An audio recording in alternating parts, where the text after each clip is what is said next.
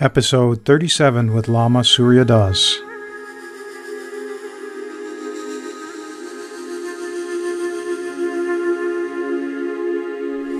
Where meditation meets daily life, this is the Meditation Freedom Podcast.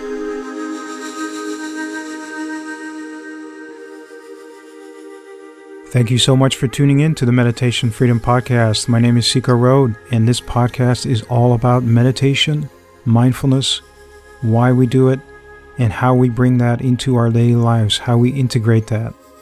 And today's interview is going to be with Lama Surya. He is a well-known Western Buddhist meditation teacher and scholar, and one of the main interpreters of Tibetan Buddhism in the West. The Dalai Lama affectionately calls him the Western Lama. Surya Das has spent over 45 years studying Zen, Vipassana, Yoga, and Tibetan Buddhism with the great teachers of Asia, including the Dalai Lama's own teachers.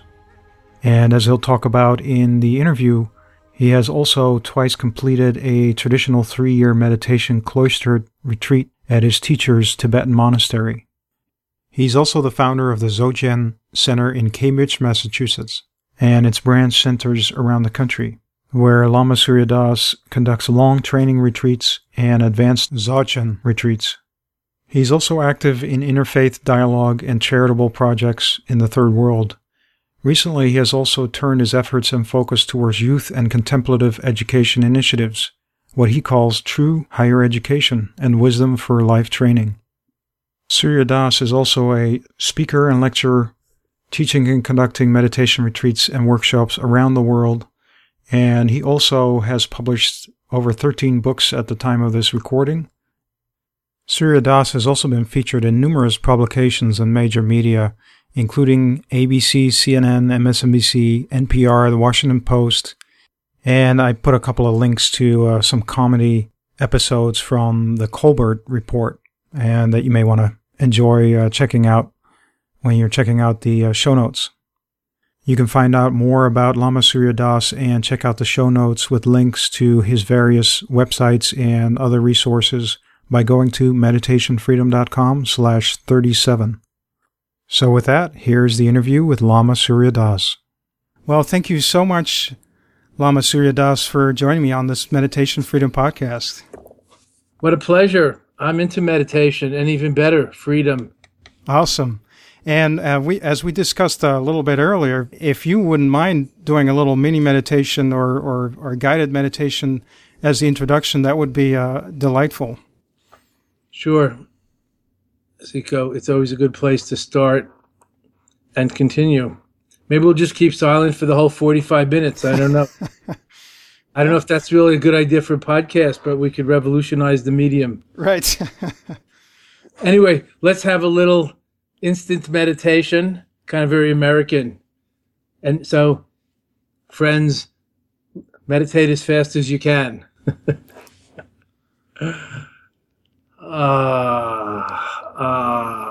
With an out breath, just say and relax. Breathe in, and again, I don't hear you. What a relief. And again, for the third time, the seed syllable of Dzogchen, Tibetan meditation. Emptying oneself totally. And enjoying a moment of mindfulness, of contemplative sweetness, of just being, getting off the treadmill of events and the momentum of our conditioning and drivenness, and just breathing, just sitting, just being present, attentive, lucidly aware, mindful, rather than mindlessly sleepwalking through life. Just sitting, natural body is Buddha's body. Let it be, just sitting, relaxed and at ease. Second, just breathing. Natural breath and energy is Buddha's breath and energy. Just breathing, letting it go, letting flow. Just sitting, just breathing. And third, just being present and awareful. Awaring. Awareness is a verb. Pay attention, friends, it pays off. Aware of physical sensations in the body, in the present moment.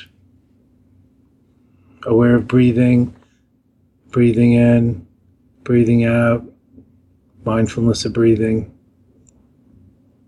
And third, aware of awareness itself, aware of thoughts, memories, moods, not trying to suppress them.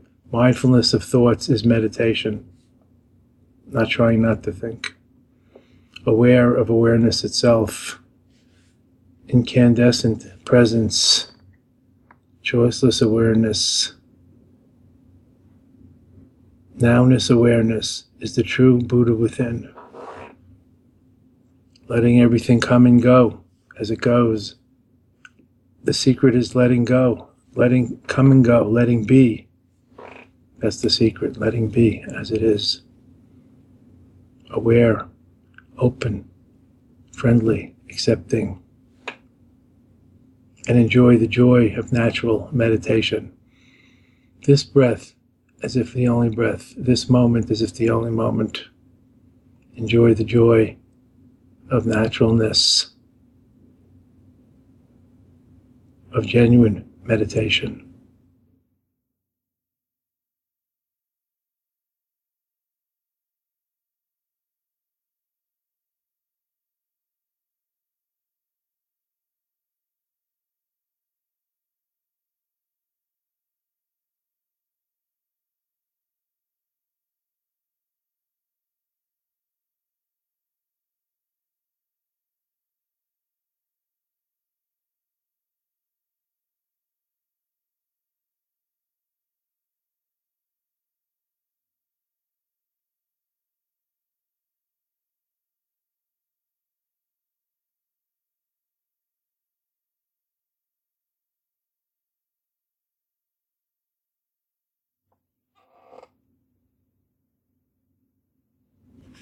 Joncha Semcha Krimpoche Make Panan Ke Gyochi Ke Panyampa Me Payan Kone Kandu Pewasho.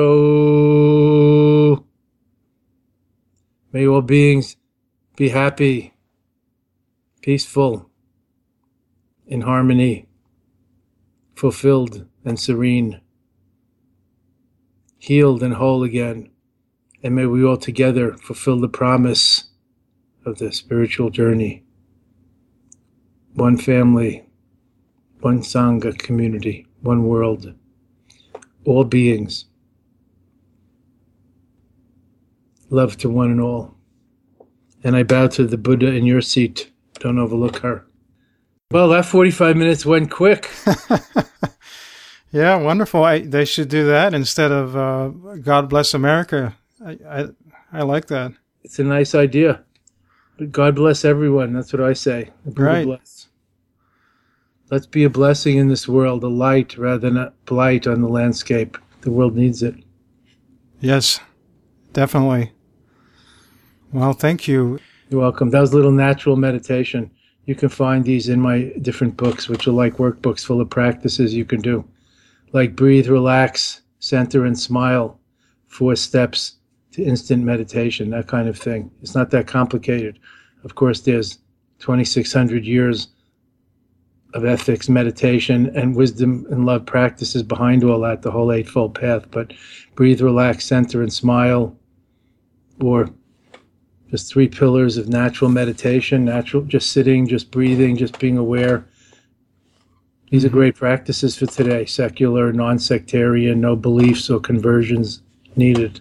Exactly, right. Yeah, I definitely want to ask you about that regarding your latest book. But maybe, if you don't mind, for starters, what I'd like to what I usually ask my guests on the show is what brought them to this practice, and it looked like in your book, the Kent State was a real turning point in your life, or something that really propelled you. Yes. To practice. Well, I grew up in the 50s and 60s. I went to college in New York at the University of Buffalo. And my best high school friend, Barry Levine's girlfriend, Allison Krauss, was shot and killed at Kent State, her campus, her university, in May of 1970, along with 3 other students. She was 19. Wow. Yeah. It was a big tragedy. And she was running away from the part-time soldiers, the Ohio National Guard, who shot the crowd of students who were demonstrating the secret bombings of Cambodia and Vietnam by Nixon and Kissinger during the Vietnam War era. So that really turned my head around about fighting for peace and the radical anti-war movement. And I wanted to be for something positive and become peace and make peace and be a peacemaker in the world, rather than fighting for peace, which became increasingly, obviously, a contradiction in terms. Like today we have suicide bombers killing for God, in the name of God. Right. I don't think that this is exactly what God has in mind for us. And there's nothing new about this kind of fanaticism. This has been going on for centuries and millennia. We have to deal with this, and it's part of our, human society. We have to deal with it. So when I graduated from college, I went to India instead of studying. I had met meditation, Zen retreats, encounter groups, of course, consciousness research and experiments in the 60s of all kinds, legal and otherwise. And I went to India in 1971, the minute I graduated from college. I flew to London, hitchhiked across Europe and the Middle East, countries we can't visit so easily today if we're Americans, like Iran, Afghanistan, Pakistan, and to India. And went to my first 10-day mindfulness course, Vipassana course, insight meditation course in August of 1971 with people like Sharon Salzberg and Dan Goleman and Mirabai Bush and other of our current mindfulness teachers in America today. And that's how I got into these things. And then I met my first Tibetan lamas and my guru, Nimkaroli Baba, who named me Surya Das, Maharaji, who named me Surya Das, and other people in 71 and 72. And I was there most of the 70s and 80s, became a Buddhist monk, did 3.5-year Lama, Tibetan Buddhist cloistered retreat trainings for lamas and things like that. I did that twice in the 80s and learned Tibetan, and I was over there a long time. Yeah. And started being invited to teach by some of those Vipassana teachers, actually. I taught them Dzogchen, my lineage of Tibetan Buddhism, and at their retreat centers and all in Europe and America starting in 1989. So that's how I got into all this. And by the 90s, I started to write books and speak and organize retreats. I started the Dzogchen centers in America, and you can look that online, dzogchen.org or surya.org, my websites and other things. So that's what I do, teaching, writing, and social activism. I think of it as spiritual service or spiritual activism, trying to make a positive difference in the world, be a bodhisattva, an edifier, an awakener, a light in this world. Now I'm getting older, so a spiritual elder, a role that we sorely need today. The young people, they don't necessarily want authorities or religious leaders or trust political leaders, and yet we're all thirsty for this timeless wisdom, self-knowledge, inner peace, outer heart, peace and harmony, how to heal the planet and the climate issues. This is not very esoteric, and everybody's interested in this today. Right, exactly, yeah. Yeah, and do you remember, because I did read in your book also, you said as a teenager you read a line that said, "The whole universe is my body, all beings are my mind." Was there something, because at the time you may not have realized it really deeply, that particular line, right? I mean, right? No, of course. When I was in college doing those, let's say, consciousness experiments, it was the 60s, need I say more? I may have inhaled, who knows, who can remember? I was at Woodstock. Yes, Woodstock 1, everybody I know was there, everybody I knew was in college in Northeast in those days, we all went to Woodstock. I read the things like Aldous Huxley's Perennial Philosophy, Carlos Castaneda's Yaqui Way of Knowledge about his master in Mexico, Don Juan, and other things. The Tibetan Book of the Dead, translated by Evans Wentz, that Timothy Leary talked and wrote about himself. He wrote the Tibetan Book of Psychedelic Experience or something. And so I read that, what you quoted, but I had no idea. I mean, I was a kid, and I had been a jock growing up. I mean, I wasn't interested in religion. Who was interested in religion in the suburbs in the 50s in New York and 60s? So I had no idea, and I didn't study philosophy at college. I was into psychology, political science, creative writing, things like that. So now, even when I look in, the few notebooks I have from those days, from my 20s, I find these things that I wrote down then. I mean, maybe I remember one, or two, but maybe I have a few dozen in some of these little notebooks from back then. And it's amazing. It's amazing how much was there and how little one understood about it, when you were a kid. Yeah. Yeah. And also hormone-driven, countercultural, the Vietnam era, and so on. So, but then it all starts to come back as you open your third eye, your wisdom eye, and you start to see things differently. And when I came back from India, then I saw many of these timeless truths, even in the Bible and in Western thought, humanism, psychology, and of course, Judaism and Christianity. There's plenty in there. But growing up, we weren't that experienced or interested in that. Nobody taught us really how to pray or meditate or bring it into our bodies or our lives. It was more like go on Sunday and listen to an old person give a boring sermon while you read a little paperback in your lap about something far different. Right. I was the same way. Yeah. Yeah. So that's what we did. Of course, I'm Jewish on my parents' side, so I was bar mitzvahed. I went to Hebrew school, but there was nothing of interest there for me. When I asked all my millions of questions, they would say, "Sheket bakupi, quiet, little monkey, be quiet." Shh, sheket in Hebrew. Shh. Okay, I'll try. But then, interestingly, Siko, you'll appreciate this, and perhaps our listeners too, especially if they're younger.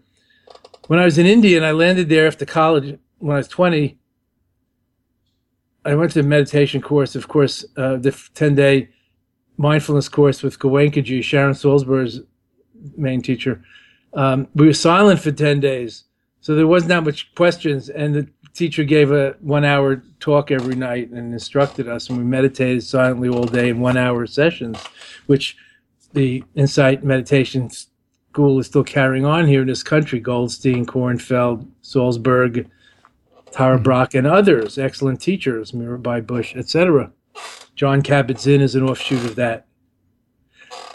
And mindfulness-based stress reduction, terrific mindfulness training. Anyway, when I was with my first Lama, Kalu Rinpoche, the late, great Kalu Rinpoche, one of the grand old masters of Tibet, and lived at his monastery in Darjeeling. He was the Dalai Lama's teacher of the 6 yogas, Tibetan tantric yogas. I used to pepper him with questions, and he used to teach a lot, half of every day, let's say, for hours. And there wasn't so much silence or sitting in his monastery. It was more teaching and ritual and also work. It was a refugee camp, taking care of the sick people and the old people and building schools and infirmaries and even huts and houses. So one day I asked him, "Rinpoche, is it okay if I ask you all these questions? I'm taking up all your time. You have so many other important things to do and people to see." And he said, "Ask me all of your questions. Then one day you too will know." So that was very empowering. Right. That was quite different than my religious, in quotes, upbringing. So then I used to ask him questions. He also gave me practices, self-inquiry, ways of thinking, some, basic Buddhist philosophy and psychology and things. So things I could learn about and how to meditate and look into myself, my mind, my feelings, and others, relationships, ethics and moral precepts, how to develop virtues like generosity and patience, not just believe in them. Oh, Jesus could love the enemy, but that has nothing to do. I don't know how. Right. He taught us how to exchange self and others in Tibetan Tonglen. Put yourself in the other's shoes. Right. Equalizing yourself and others, Tonglen practice. So practices. So that was and of course, Tibetan mindfulness and awareness practices and other things, Tibetan yoga, prayers and chants. So I really encourage people to question, seek, inquire, find out for yourself. Don't just take it on blind faith. Of course, we're Americans anyway. Most of us won't. Right. Yeah.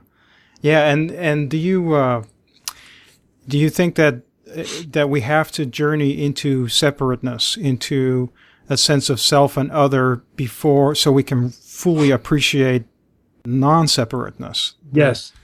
That's really the universal pageant, Siko. It's a little hard to talk about. So let me talk about it in English, since we, think in English. We're all Americans here. Right. I know, not you, but, in general, all the normal people here, we're think in English. So God created the world because he or she likes a good story, or he or she was lonely. So that's a kind of an amusing way of looking at it from the point of view of the whole journey back to the Garden of Eden, or oneness, or God, or beyond separation. First, you have to be separate to experience union.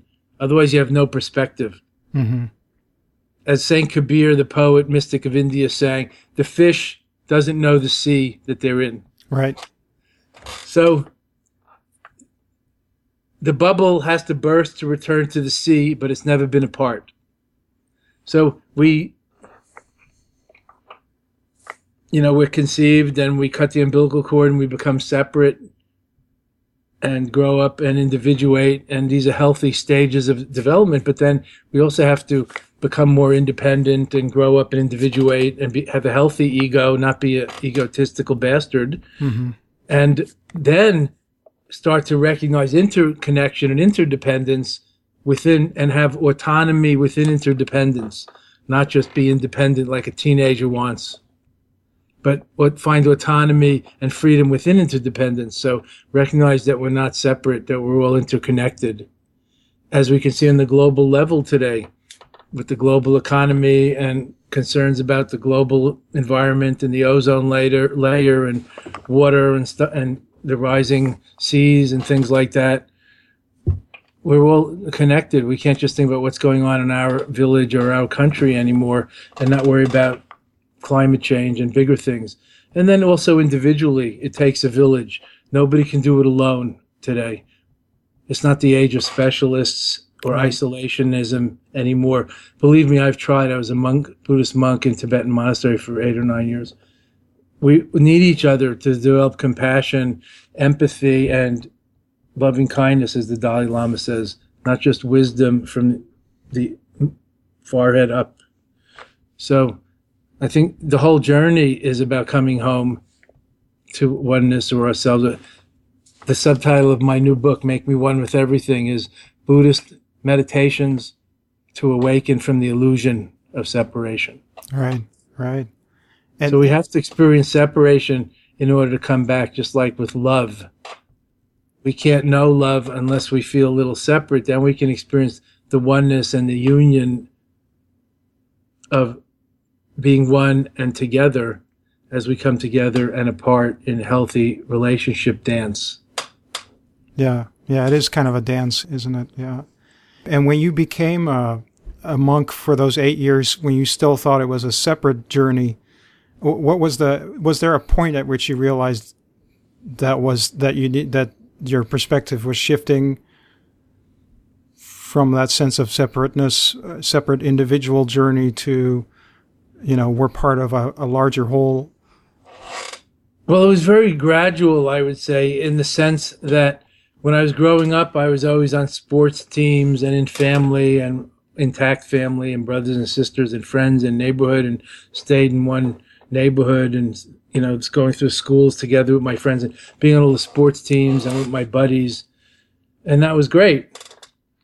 And then also in college and later a little bit more inner and going on the sacred journey with hallucinogens and other things, and starting to write poetry and creatively and songs and develop my inner. So that was a little more of the separate. Yeah, like Right. self-growth, self-development. Although I still had lots of, with friends and women, girls and life, relations. My teachers in India and Nepal, Sikkim, Tibet, even in Japan, where I was for 1 year studying Zen and teaching English, were mostly monks or monastic style. So they wanted us to become monks or nuns and do like my Tibetan Lama Kala Rinpoche started the first 3 year Lama training retreats in the West for Westerners. So they wanted us to do that. So that's why I went into that. But I never really believed or thought I would be a monk my whole life.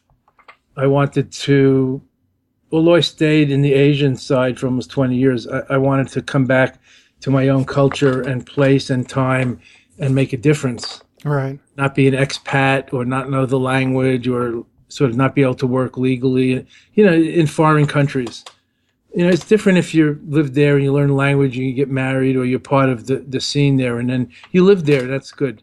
Like you're Dutch and you emigrated to America and you're married here and now you're fully American because America's a big melting pot. Right.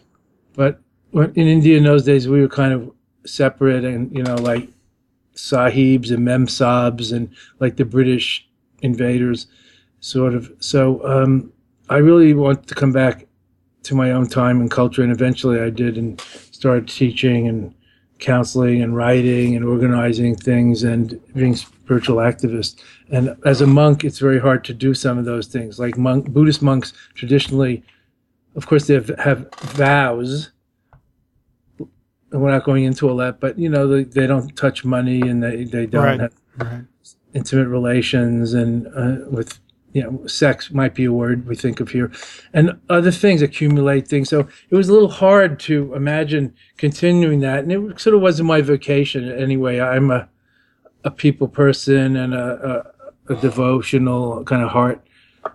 I don't know, bhakti we say in India, like a lover of life and of people and of God and God in people, God in nature, God in animals. So I didn't intend to stay a monk forever.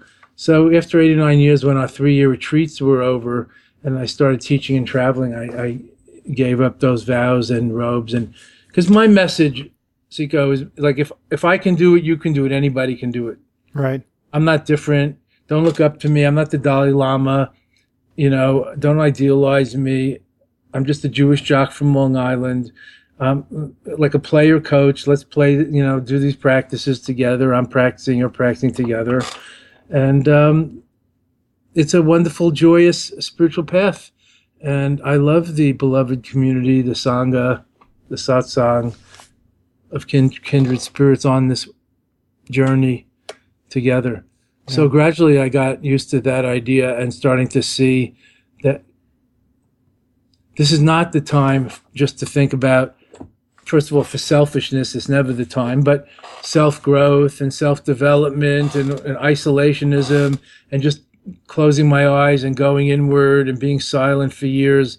This is the era of integration, right. Collaboration, of occupying the spirit, of the 99% occupying the spirit, not just the 1% waiting for the Dalai Lama or Mother Teresa to do it. Yeah. And I think this is very important. So that's why I wrote this new book about co-meditation, intermeditation, awakening together. Yeah, and I could tell by the way you wrote it, because it's almost like you want to take the me out of meditation, and so that's why you kind of created a new word, intermeditation. Yes. Is that kind of your thinking behind it? That's my thinking, exactly. Yeah. From meditation to we-ditation. Right. Meditation. Yeah, I like that. Yeah. So co-meditation, not just with people, but with animals, with nature. Right. With the lake, with the tree, with the sun, with the sky, with the sound of the waves. And let them do it for you, wash over you and through you, and relax a little. And be open, not just close our eyes and try to get away from it all. But be with it, not out of it. Not trying to get away from it. Be with it, not against it. Be with it. Loving kindness means friendliness and openness. Right. Metta. Friendliness, openness, not just kindness. And friendly and open to what comes up in us, too, to our own inner noumena, the phenomena outside, but the mental stuff, the minds and feelings and body state, inner, the noumena, friendly and open and accepting and healthily integrating it all in our open heart and big mind. Yeah. That's the big mindfulness. Remindfulness, remembering to remember what we're doing it, not just trying to get away from it all or stop thinking. Right. Yeah. To me, the sense of integration that you're talking about is where you used to maybe spend, and we all did, spend a lot of time on the little self and ignored the big self. And now the big self is more in the foreground and the little self is in service of the big self. Hopefully, yes.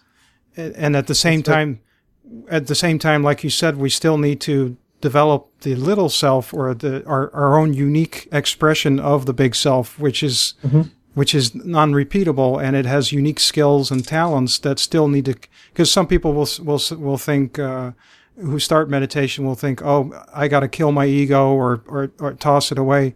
But then they're all towards the one self and forgetting about also taking care of their own unique expression, because the world needs everyone to be there, to show up. Authentic. Right? Yeah. Right. I think authentic's a hard word to define, but it's so important. And no need to kill anything or kill your ego. Anti-ego is just another kind of egotism. Like, I'm the worst, I'm the most selfish. That's ego. That's like pride. Oh, I'm better, worse than anyone else. I'm greater, worse than anyone else. Right. See? So I think Buddha's greatest teaching is the middle way. Not too much and not too little. Mm-hmm. Not too tight and not too loose. Not ascetic and not indulgent. And there's plenty of room in between. It's not a razor's edge. There's a lot of lanes in the great highway of authentic awakening and the awakened life, the mindful life, the beautiful, loving, true life that we deserve. Not in an entitled way, that everyone deserves and can have and participate in equally. There's a lot of lanes in this great highway. Just let's try to stay out of the ditches on either side of the highway. Right. Nihilism, nothing matters. Materialism, everything is as real as it seems, and if we can't weigh it or see it, it's not real. That's materialism. So nihilism, materialism are like ditches on the side, extreme views, or this kind of killing for God mentality. Meanwhile, there's a lot of lanes in the great highway, including the different religions, humanism, and even atheists and agnostics are some of the most religious or spiritual people I know. There's lanes, room for all. Right. Suicide bombings and genocide, not so much room in my mind for that.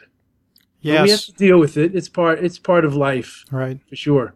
And the inequalities and injustices of life help further those problems. So we have to make some systemic changes, not just change ourselves.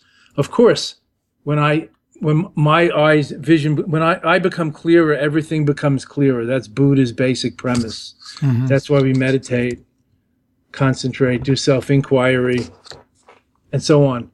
But still, we have to work on the outer level as well as the inner level. It's election year. I know it's just a local presidential election in this country, but it's an important time to step up and speak out. If you don't vote, I don't want to hear you complaining about what's wrong with politics in Washington. Right. Definitely. I mean, you're free to do that, complain, but I don't want to hear about it.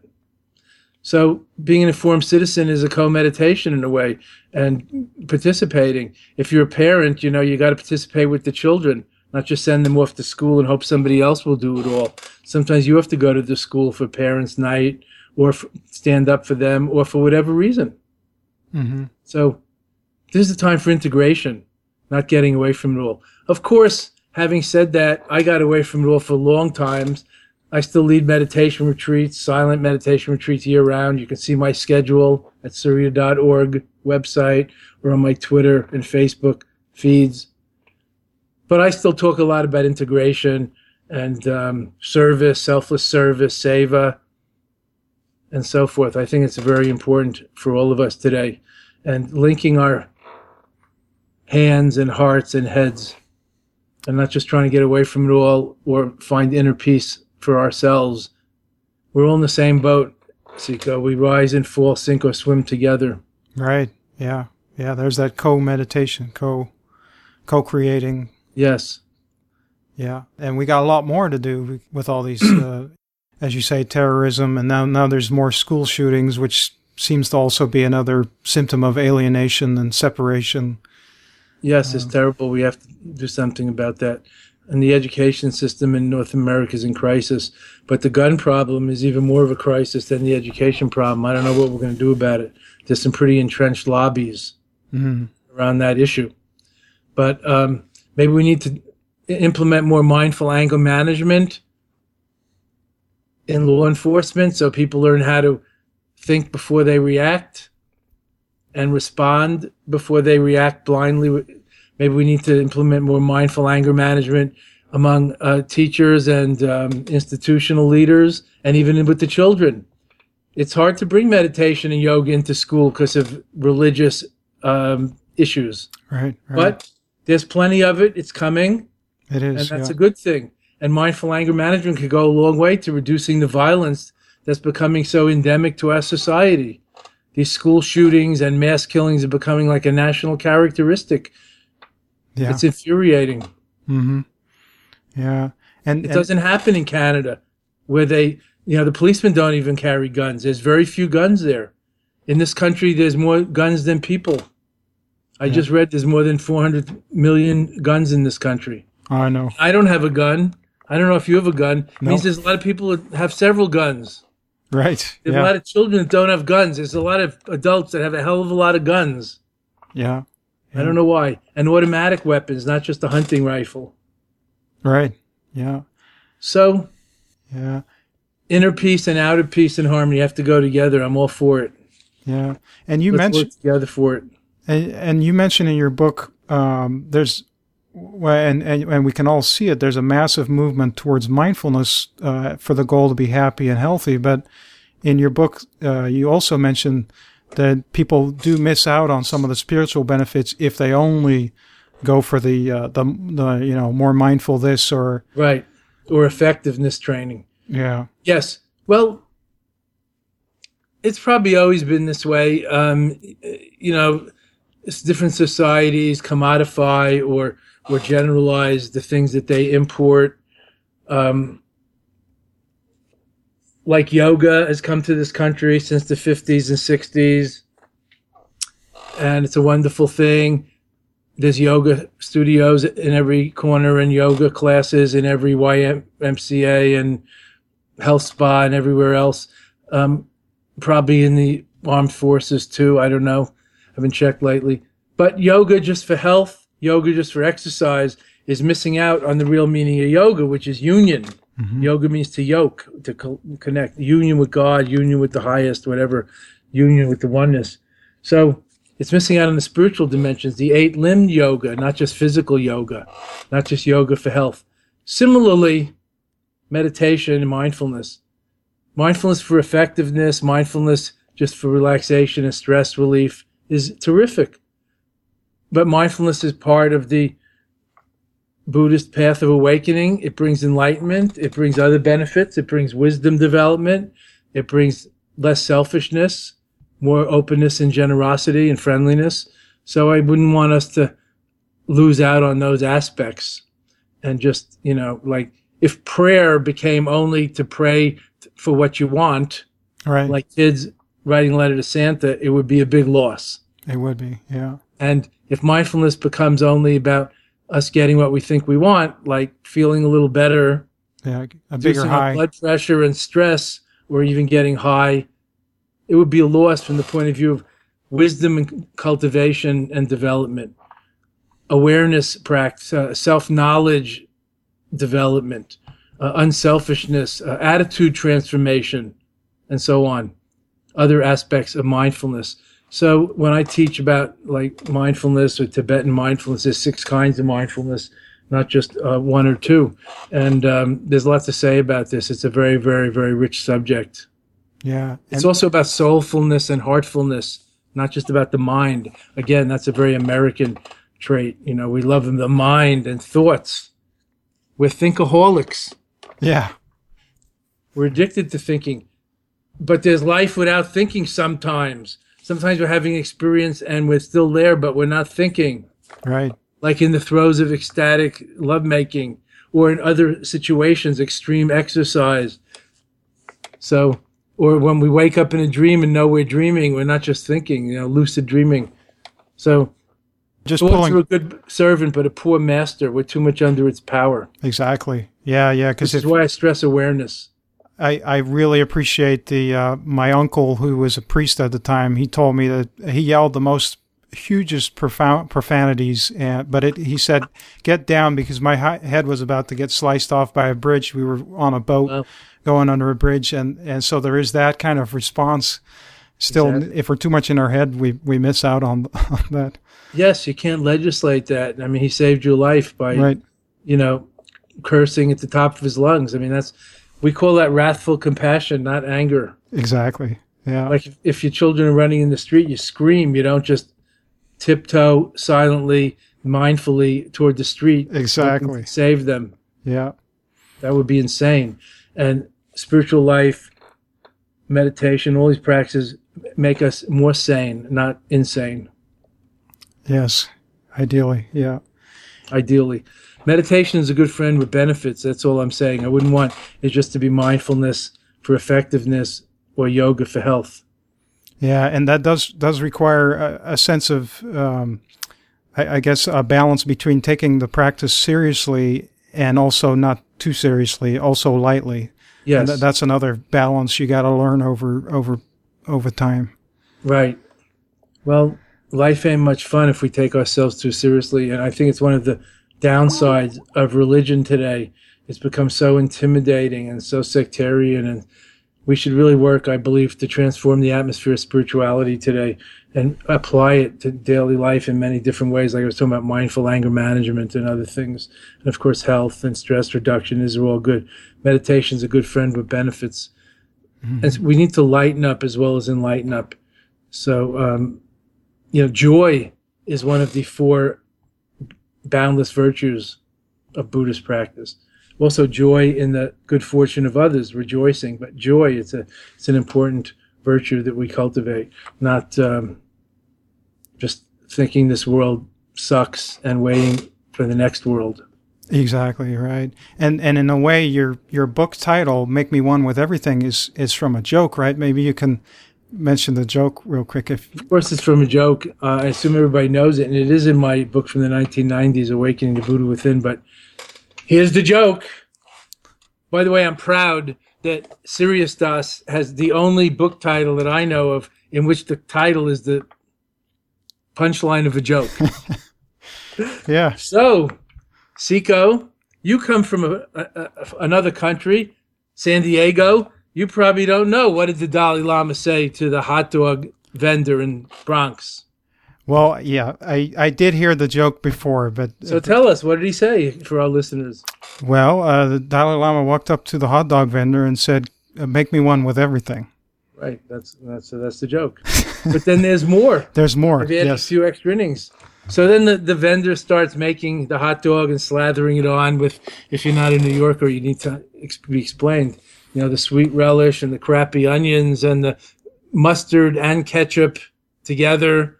And these days, maybe some other things. Who knows what? Right. Bean sprouts, bacon bits. One with everything. Like those pizzas that has so much stuff on it. So bake me one with everything. And then the vendor hands over the hot dog to the Dalai Lama. And the Dalai Lama hands over a $10 bill. And then there's a pregnant pause. There's a silence. Are they meditating? Is it a staring contest? What's going on? Is there some misunderstanding? Pregnant pause. Then the Dalai Lama finally gives in. He cracks. He speaks first. What? No change? The hot dog vendor says, "Change must come from within." Yeah. Yeah, I love that. That's not too shabby for a homemade joke. No, it's a great joke. Yeah. So, lightening up while enlightening up, not taking ourselves too seriously. And also cultivating the joy. Life is a miracle. We didn't create it. Every day we get up is a good day. We're not dead. We all know people younger than us who are dying or died or have dread diagnoses or impairments. There are parts of the world where people are, in wars and famines all the time, most of the time, or poverty or oppression, slavery even. So life is miraculous. I mean, just the beautiful nature around us and the freedoms we have in this great country, for example, the freedoms we have with everything that's wrong with this country, the freedoms we have, Mm-hmm. and the religious freedoms and the other freedoms of speech and so on. Let me add, especially if we're a white person, but that's a different subject. Right, right. It is a great country and more increasingly diverse. So I practice this kind of reverence and gratitude every day, and that makes my heart more joyful and more resilient. I'm more resilient, less brittle, and less fearful, less cautious, more free, more spontaneous because of resilience.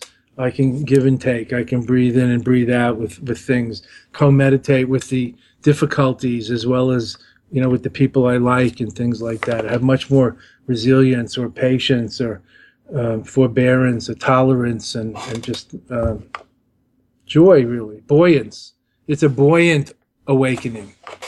Right. Yeah. And the meditation practice is something that helps you get more of that appreciation and resilience. Yes, it's like that American Express. Yeah, don't leave home without it. I can't live without it. I meditate every day. Mm-hmm. I've been meditating every day since 1971 when I did my first 10-day mindfulness course with Mr. Goenka in India that I was mentioning before. Of course, I learned to meditate in 68 and on, but I couldn't really do it every day in college. But in India, and since then, and sometimes twice a day, sometimes in retreats all day, half the day, whatever.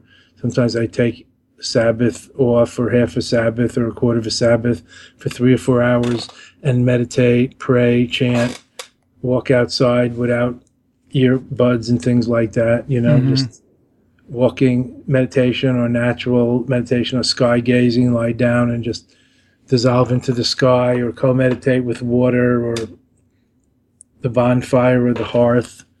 Co-meditation helps us integrate, intermeditate with everything, every moment, even if we're in a busy place. Yeah, yeah. And it seems like the lack of appreciation is one of the reasons why there's so much depression and people have problems with the world.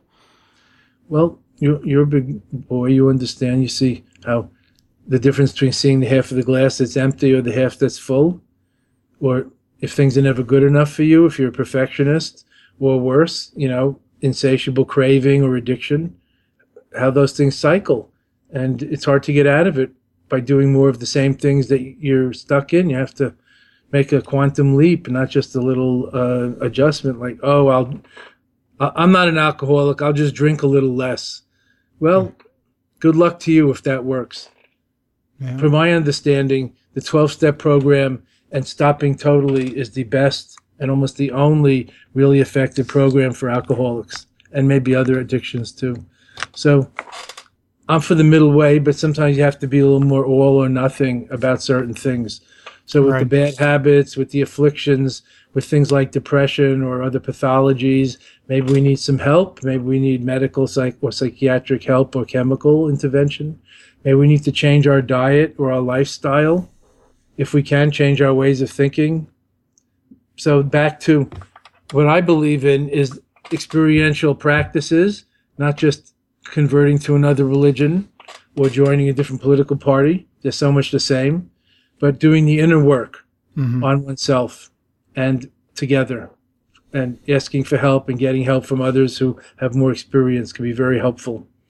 So meditation, self-inquiry, support groups, therapy, yoga, tai chi, whatever you do, or your favorite hobby or avocation. Maybe for you it's gardening. Maybe kneeling in the sun is your way of being closest to the one, right, and to the ultimate, rather than kneeling in a church where you have all kinds of other issues and associations.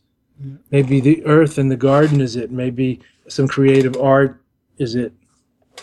So authenticity, we have to really be honest with ourselves if we're truth seekers, I think, and not fool ourselves or just imitate somebody else's way, but learn and also adapt it and apply it to ourselves in our life, at home and at work and with others and alone and with our youngers, with our elders, with the other species, etc. Yeah. And as a teacher, you've taught for quite a few years. And what kind of problems or issues do you see your students struggle the most with, perhaps in terms of, feeling less separate or? Well, I shouldn't tell on them from their private consultations and all, but it's no secret. It's no secret that Westerners mostly struggle with mental stuff. Mm-hmm.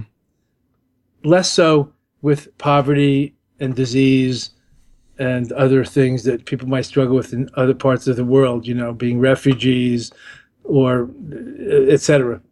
Or genocide, or having their family members kidnapped or disappeared. Most of my students don't have that. Well, some are from other cultures or unfortunate circumstances here. What most Westerners and people like, a lot of my students are, Westerners, North Americans, some others, struggle with is mostly relationships.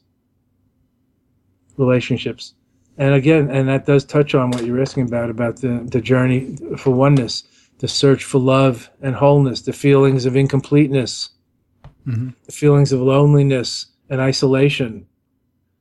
And again, the mental things like meaninglessness, wondering what it's all about in life, and is this all, or why bad things happen to good people. So many women get diagnosed with breast cancer or uterine cancer. Just so many people have ill children or parents or siblings to take care of. So these are the things people have always struggled with, and we're struggling with here in this country. And that's why I'm thinking that co-meditation, intermeditation, being with it, not trying to get away from it, the difficulty, the challenge, the quote enemy, which doesn't have to be a person, it could be a disease, whatever the unwanted is, to breathe with it and learn to tolerate it, be more patient with it, less resistant, see through the illusion of separation, is a great antidote to all this generally mental suffering. Right. And when you say see through the illusion of separation, you don't just mean an intellectual understanding of... No, I mean, that's what I said. We're breathing with it and tolerate it. Like if you have difficult feelings like anxiety, learning to befriend the anxiety and not fighting against it and thinking it has to go away or over-medicating it away. Mm-hmm. It's just like sweeping crap under the rug where it festers. Right. Or throwing radioactive waste in the ocean so we don't have to deal with it. Of course, our children will have to deal with it. So there's all kinds of practices for, just like natural childbirth, you breathe into the pain, and other things like that can help tolerate the pain without anesthetics. So I'm not necessarily advising that. I'm just saying that's a good example, even with great physical pain, how breathing and relaxing and awareness practice, moving your attention, can move your world in a positive direction. Yeah. Moving your attention can move your world in a positive direction. And recognizing the interconnectedness, like putting yourself in the other's shoes. If you have an enemy, if you have a bad boss, a bad employee, a bad neighbor, bad is subjective, but if you have a problematic relationship, if you put yourself in their shoes to see it through their eyes, you might see things very differently. Mm-hmm. Like if you and I were brought up in Nazi Germany, we might have been in the Hitler Youth. Mm-hmm. I forget his name, who was the head of the UN. He wasn't a Nazi. He was a kid. Like when I grew up, we were in the Boy Scouts. Everybody was in the Hitler Youth. So if we grew up there, we might have been in that. Yeah. So I don't know that I would be a suicide bomber, but you have to say that these extreme religionists from the Middle East, they're very loyal to their place, their parents, the madrasas, the schools that they were trained in and brought up in, just like we are to ours. They're not that different. We have a universal commonality, being human beings. We're like 98% over 95% water, just like they are. We love our children. We get old and die, and just like them. We love our land. We're not that different. No. We got to find some common ground. It doesn't mean we all have to agree or have the same religion. I'm not saying that. But look what's happening in the nation's capital. This great impasse. The Republicans and the Democrats are so separate and so partisan. Mm-hmm. It's terrible. Nobody can get anything done. Even the president is roadblocked. Yeah. So it's a real problem if we can't learn to find a third way or a fourth way and see through the illusion of separateness and get to the common good and the greater good. Yeah. Yeah. So that's not just, intellectual. We have to make some steps, relational steps, actional steps, learning and inquiring steps. This Tibetan practice of Tonlan that I'm teaching in this book about riding the breath, breathing together, breathing into the difficulty and getting used to being with it a little longer before you reject it or run away. It's very helpful it's called also exchanging self and other or equalizing self and other. Mm-hmm. I think this is very important today. You mentioned the mass shootings and the school shootings. When you hear why the people do it, it's often one of the things we were talking about. Mm-hmm. Feeling separate and excluded, meaningless, victimized, pushed out. No one will listen to me. I'm going to make a statement. I have to make an extreme statement because I'm not heard. Right. Yeah. We need to address these issues. These are universal issues. It's not just of this place or time. It's really important. It is, yeah. And the spiritual practice and path is a timeless evergreen path to addressing these big life questions. Mm-hmm. Yeah. And what would you tell someone who is practicing a little bit and they're, just kind of on the not fully committed? Yeah. What encouragement would you give someone who knows about these practices, but they're not fully understanding it yet? Nobody fully understands it, I don't pretend to fully understand it. And life is a mystery. And the mind's only so good, for understanding things. We have to live it. It's like love. Who fully understands love? But right. Some people are better at it than others. They become good lovers or loving people. Really, truly loving people. Even like Christ-like or Buddha-like loving people. There are such people. Way to train into that. You can't push people.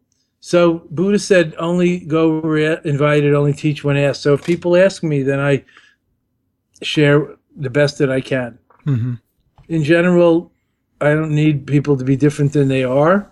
If they're interested, if they're looking or turning the way that I'm looking and turned, then we can start to, quote, co-meditate together, like vibrate together, and discuss together, practice together, and so on. I'm not that square that I think everybody should meditate. Mm-hmm. There are probably people who should not meditate, like extreme introverts. They should have a more relational spiritual practice probably and be involved with others more externally and serve and maybe sing and dance or chant together or do other things. Right, yeah. Yeah, I know Tai Chi was a big one for me because, you mentioned the terrorists and all that, but my mind was very separate when I was young, very angry. And for me, that was a good start, a martial art, but not a, us-them type of martial art, but an internal martial art that was Yes, martial arts is a very good non-competitive sport. I wish they taught it in schools, not just competitive sports, much as I loved competitive American sports myself. But the martial arts are like contemplation and action. And they train kids in ethics and character and courage and strength and self-confidence and, self-empowerment. And it's not competitive sports. It's a whole different thing. So I'm really advocating that. And also, as my wife used to say, it's un-American just to sit there quietly and do nothing. Mm-hmm. Yeah. Yoga is more American than that. I said, okay, whatever you say, meaning just like active and body. And so Tai Chi, Qigong, extreme exercise. There's a lot of good things we could do, and especially think about the younger people and the kids. We have to bring this into the education system, and while people are still formative, it's a little late when they're 20s, 30s, and 40s, and the habits are so entrenched. Yeah. It's hard to change. Mm-hmm. Yeah, it's hard to change. I've been doing it my whole, since I was in college, I've been working in this self-growth and transformation biz. And it's still hard to change. It's hard to change.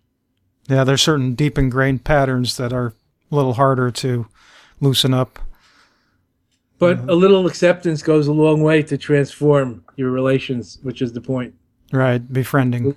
Acceptance, self-acceptance, other acceptance, radical acceptance. I love Tara Brach's book, Radical Acceptance, much recommended. Yeah. Yeah. Yeah, for sure. So there's definitely a discernment that you're talking about here where each individual, you can't just shove down everyone's throat. This is how we're going to meditate like this for now on, and because that would be taking oneness too far. The idea. It's aggressive. Yeah, it's aggressive. It's like missionaryizing. That's why I quoted Buddha about only teach where asked, not intervene, not shove the truth down people's throats. Maybe you don't really know better than them. Mm-hmm. Yeah. It's people used to say, how can I get my family to do this or that? Let's say meditate, but it could have been go to church or be a vegetarian. In other words, can I get them to do what I want them to do? Right. I mean, that's a huge question. And sometimes, as a parent, you have to be the boss. But that's not my situation. What we're talking about is people who want to go on some kind of journey. Then, you can easily be their travel agent. Yeah, right. You don't have to tell people everybody should go and travel. Not everybody should go and travel, I guess. I mean, travel's great, but maybe not for everybody and not for, I don't know, shut-ins or something. So there inner travel also. So I think it's very important for people today to take a breath sometimes and slow down and, breathe, relax and center and smile and have a moment of mindfulness or relief or prayer, whatever you believe in, and connect with yourself and where you are and not always be thinking and looking in the future or down the road where you think you're going. Like sit in the car and feel the feelings in your butt cheeks and in your hands, not just thinking about where you're going to arrive. Right. And more fully inhabit your body and mind and spirit and energy and soul. And then see about authenticity. Inquire into what you're deceiving yourself about or denying or, your quote, bad habits that you always want to change but never can. Or whatever. This is all part of working on ourselves. It's very doable. It's not foreign. It's not religious even. It's just wise and sane. And God knows we need a little more of that in our world today. For sure. And the head is just the office. The heart is the home. Try to live from the heart. That's all I have to say. Be kind and, compassionate to others. Yeah. And then the method doesn't matter as long as you're moving towards the heart. Yeah. Yes. And it's an infinite journey. So there's no hurry. Hasten slowly and you shall soon arrive, as the Chinese proverb says.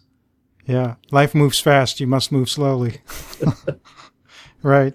Yeah. And for me, that's what this podcast is too, I have a very, I have a Zen background, but I like to interview people from all different backgrounds because I do believe, just like you just said, that everyone has to kind of find what works for them. And as long as it makes them more loving and move towards non-separation than whatever method they use. Right. And doesn't intrude on others, then, we all have the right to be as eccentric as we want to be, as long as it fits, not if it's criminal. So, if the Nazis want to march in America, they're allowed to march because we have freedom of speech, but they're not allowed to genocide or do other things. Yeah. So we have to live by that. And that also means for ourselves, I believe, we have to really respect others and also respect ourselves and not try to make ourselves fit into a mold. Mm-hmm. Somebody else's mold. That's why it's talking about imitation. Not just sit there like ice cubes in a tray, like in a Zen monastery. Everybody on the same cushion, in the same position for the same time. Life goes on. If you're a single mother with 3 kids, that's probably not going to be your spiritual practice for the next 20 years. Exactly. There's got to be another way. Yeah. There's a million ways to worship and to kneel and to reverence and to be beautiful in this world. All different kinds of flowers in, quote, God's garden. not just one kind, not just roses, not just lotuses. Right. And a lot of gardeners. A lot of gardeners. Yeah. Well, I could just keep on asking you questions, but I know I got to be mindful of your time, and I know we wanted to just end on, if you have a favorite, one of your own favorite poems that you wrote that helps people feel more less separate. Let me sing out or chant out my Millennium Prayer that I wrote and said on the radio on the cusp of Y2K, of the millennium, in English. May all beings everywhere with whom we are inseparably interconnected and who want and need the same as we do. May all be awakened, liberated, healed, fulfilled, and free. May there be peace and harmony in this world and an end to war, violence, injustice, poverty, and oppression. And may we all together fulfill the promise of the spiritual journey. All together now, one family, one Sangha, one beloved community, all one. In love, the heart of the matter. And I bow to the Buddha in your seat. Don't overlook her, friends.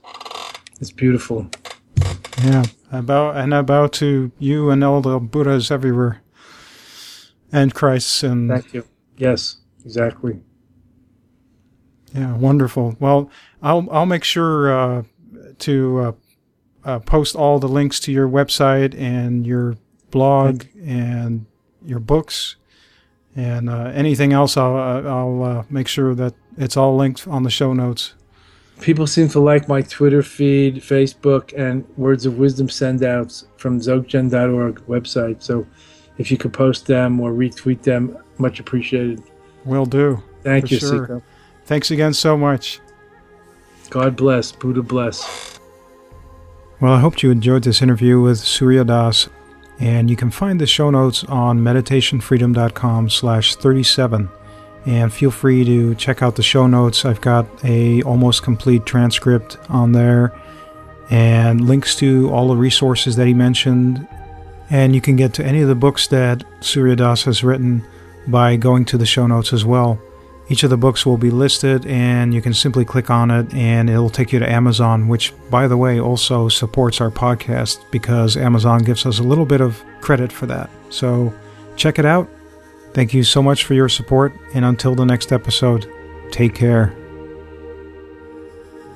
Thank you so much for joining us on the Meditation Freedom Podcast, where meditation meets daily life.